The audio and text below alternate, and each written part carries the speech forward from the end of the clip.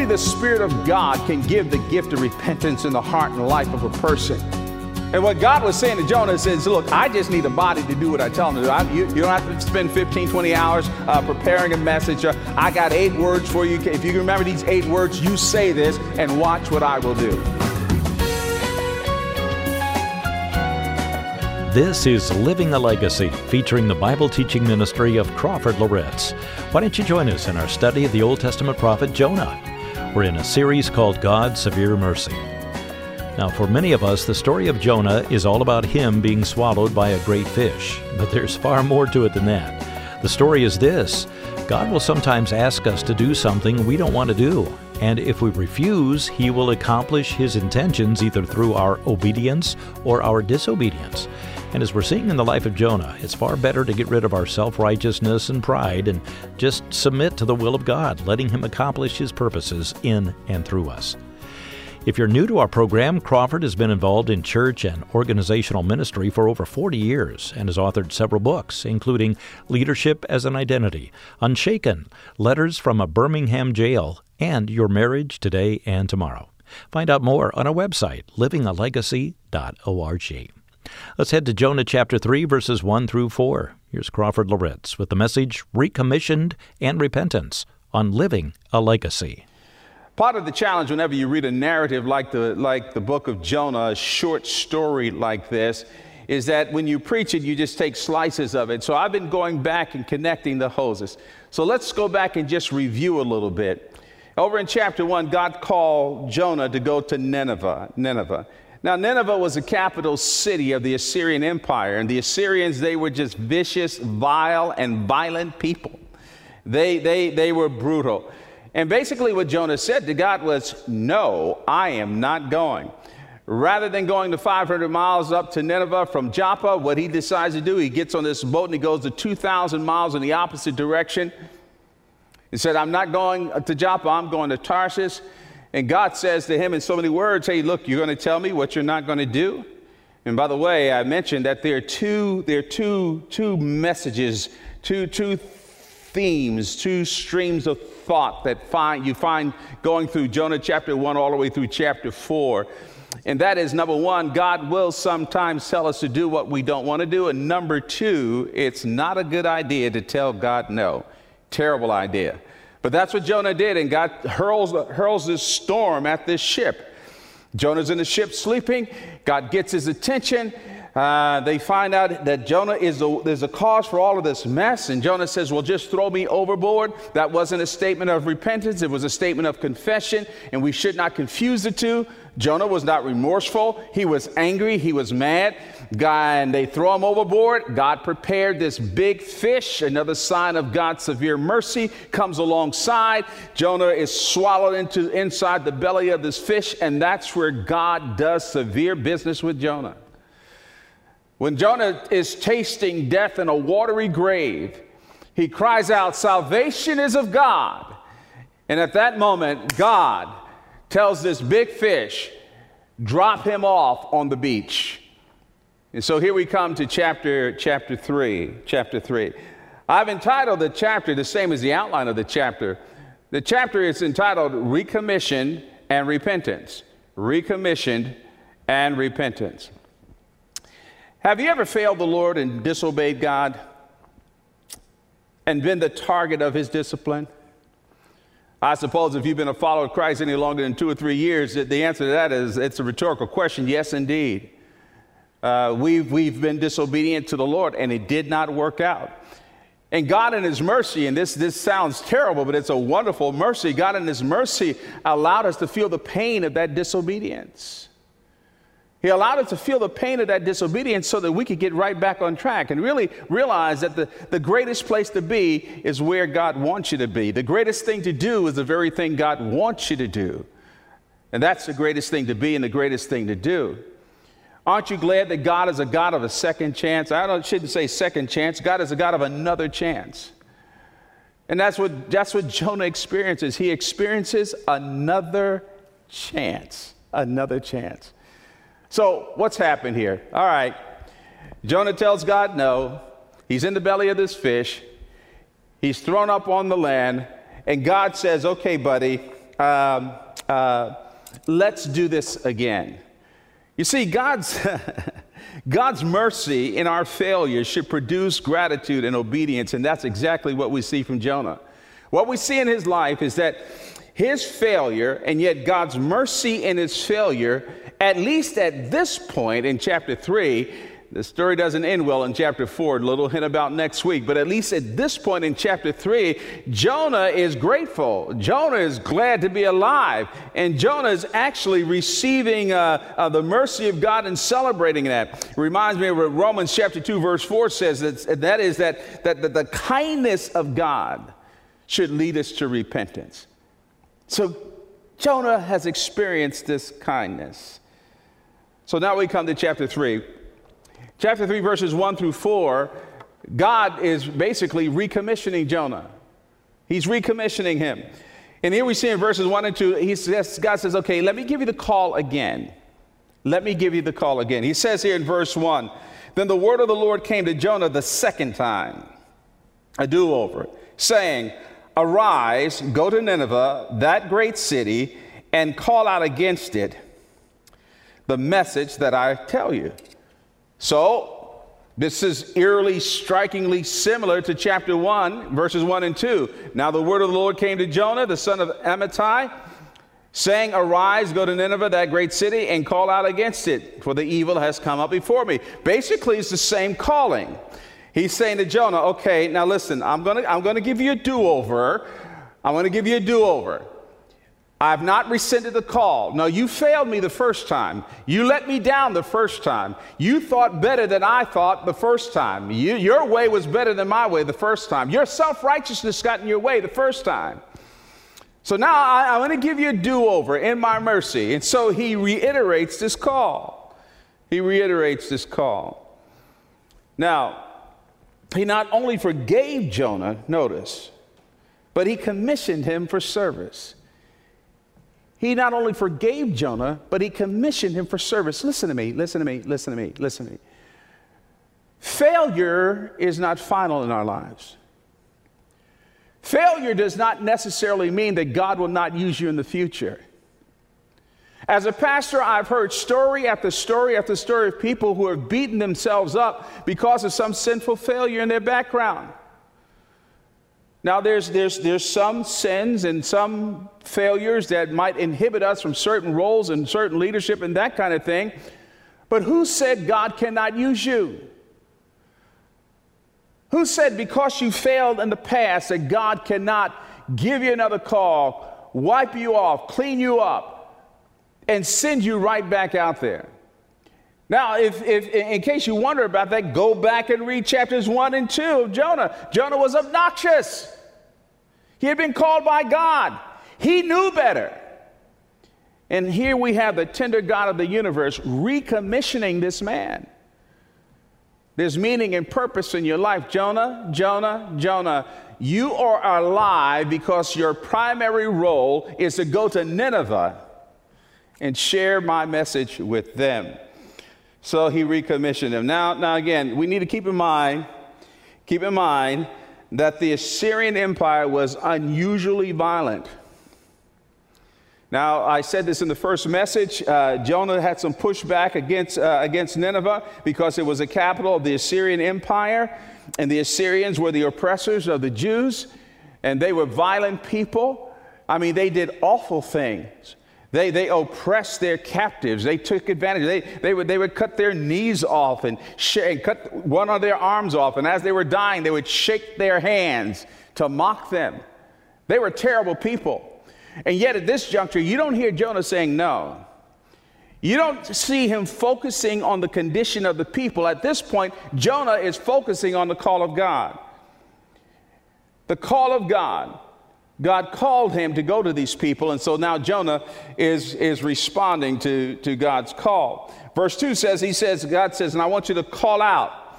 In the Hebrew there, that's a word that's used of a formal announcement, such as one made by an official messenger or an ambassador. And I think the word is chosen there to symbolize Jonah's mission. Jonah, you are on mission with me. You don't represent your own interests. You don't represent what you want to say for me. You tell them what I put in your mouth to say. You represent me. It is not your ideas that will bring deliverance. It's not your thoughts that will bring deliverance. It's not your perspective that will bring deliverance. What will bring deliverance to this people are the words that I put in your mouth. Now remember that you represent me. You represent me. And for those of us who are followers of Christ, as we do ministry, we got to understand the difference between what we want to see and what God wants done. That we represent Him. And the power in our ministry is not found in our own creativity or in our own ingenuity or in our own smarts. It's found when we humbly submit to what God wants done and what He wants said. We are ambassadors for Christ. And so this is the point. So Jonah, okay, here's the calling. Here's the calling. You're my messenger. You tell me yes. You call out. And you tell them what I put in your mouth. How did Jonah respond? Jonah respond. Well, there was no pushback this time. Verse 3 says, so Jonah arose and went. You go back to chapter 1, yeah, he arose and went, but he went in the opposite direction. He didn't go to Nineveh in chapter 1, he went to Tarsus. But here we see that God tells him what to do. Jonah, still smelling like the belly of that whale or that fish or whatever it was, he says, okay, I remember what just happened. Don't tell God no the second time. Don't push him off the second time. So what does he do? He responds. He arose and went to Nineveh according to the word of the Lord. Now, how about us? How about us? Does God have to cajole us? Does He have to keep prodding us? Does He have to negotiate with us? And by the way, God doesn't do negotiating. We do the negotiating. God goes, really? No, Jonah went. He responded. And here in verse 3, it says that Nineveh was an exceedingly great city, 3 days' journey in breadth. Now, my research indicates that Nineveh was surrounded by an inner wall and an outer wall. The outer wall was about 50 feet high, and check this out, and the inner wall was about 100 feet high. Now, the city was about 8 miles in circumference, and the outer wall was not just right next to the inner wall. The outer wall was some distance out. In fact, the outer wall surrounded other smaller towns and fields. So it says it was a 3 days journey. What they're saying is that it took Jonah 3 days to walk through all the various suburbs and areas there in Nineveh and speak to the various groups, giving them God's message. Now, this meant that he was laboring. He had time to say, I don't want to do this, but then he remembered what God did. Now, I'm doing it this time. This is my response. My response is to be faithful. Now, what was the message that he was going to give to them? Here's the message. Verse 4. Unbelievable.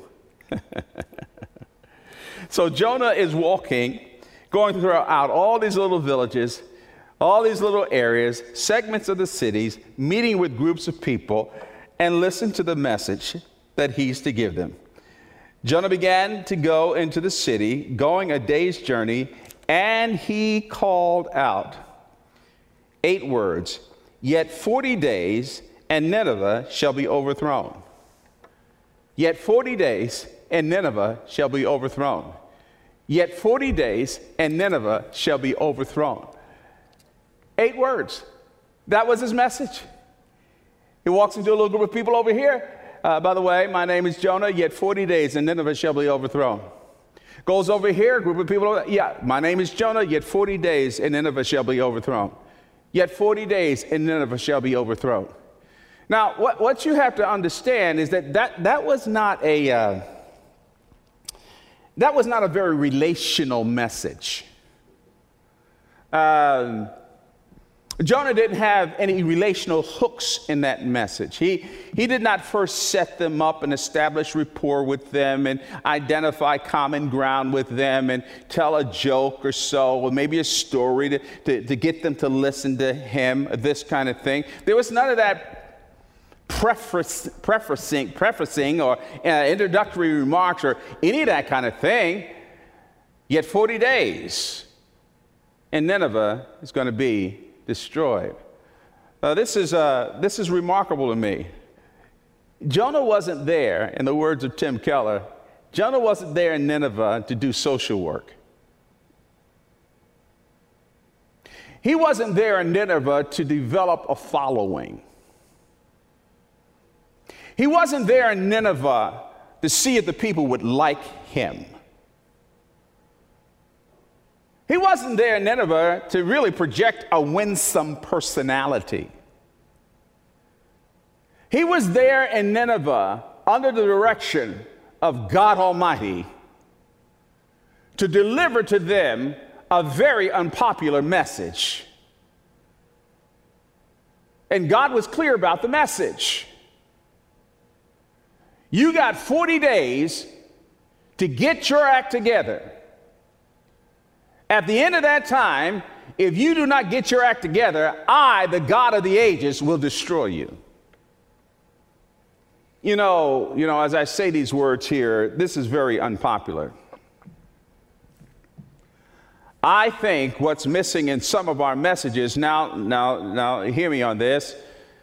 Hear me on this. We're to preach the whole counsel of God. Our tone should match the text that we're preaching. But I think what's missing in some of our preaching is the reality of the judgment of God. No, you don't do what you want to do and get away with it. Even unbelievers. Jonah was talking to unbelievers. He was not talking to Israel. As we pointed out in the book, Jonah, I believe, is the only prophet in the Old Testament whose mission was to a pagan country. Now, if you want to call Daniel a prophet, that's a different piece. But Jonah was sent to unbelievers. Usually prophets in the Old Testament, they were sent to the nation to decry their lack of faithfulness. They're veering off of course. But here Jonah is sent to Nineveh. And you don't hear God putting a whole lot of cotton and cushion in the message. There comes a time where the sins of a nation are so heinous, are so reprehensible, that it's almost abusive to downplay them. And God gives Jonah a very clear message. And Jonah articulates that message. Now, what happens? So here you have Jonah recommissioned. He's called, and this time he responds. He goes. There's no yeah buts. There's no pushback. He does what God says. He gives them this 8-word message, which is not how to win people and influence people and gain your enemies over and all of that stuff. No. 40 days, buddy. Nineveh is going to be destroyed.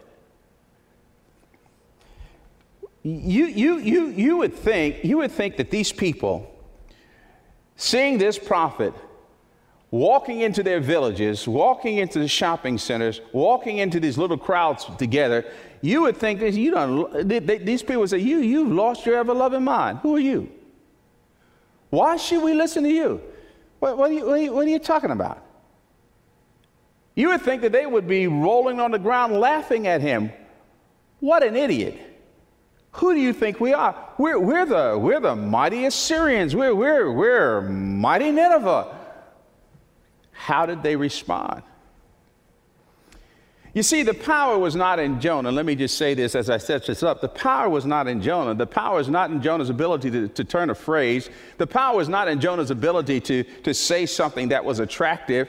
The power is not in his illustrations. And for those of you who preach, you need to pay attention to this. You need to pay attention to this. The power in your message is not the structure of your sermon. It's not even the outline of your sermon.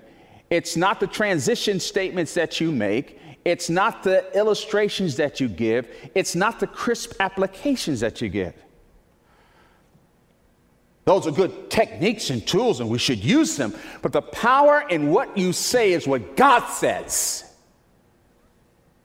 God says. That's where the power comes. Not in your social critique or cultural critique. And we see a powerful illustration of this. Jonah yielded to what God said. I would not have chosen to give that kind of message. I would have said, well, let's talk about some issues that are common ground and bring them over here. No, he gives this 8-word message, and it's a message of destruction. What happens? Well, what happens is repentance. Beginning at verse 5. In fact, verses 5 through 10, the central message of this passage is repentance. Repentance. You see, by the way, the Bible teaches in 2 Timothy chapter 2, verse 25, that repentance is always a work of God. We can't make people repent. We can call them to it, but we can't make people repent. Only the Spirit of God can give the gift of repentance in the heart and life of a person. And what God was saying to Jonah is, look, I just need a body. I just need a body to do what I tell them to do. You listen. You don't have to think about this. You don't have to spend 15, 20 hours preparing a message. I got 8 words for you. If you can remember these 8 words, you say this and watch what I will do. First, the people repent in verse 5. Again, the message is, yet 40 days and Nineveh shall be overthrown. Verse 5 says, and the people of Nineveh, listen, believed God. They called for a fast and put on sackcloth, from the greatest of them to the least of them. And notice how emphatic this is. He said, no, not some people, not powerful people, not a group of people, but the greatest of the people to the least of them. All stratas of society responded to that message of judgment. I mean, it's remarkable to me. Yet 40 days and Nineveh's going to be destroyed. And it said the people believed God.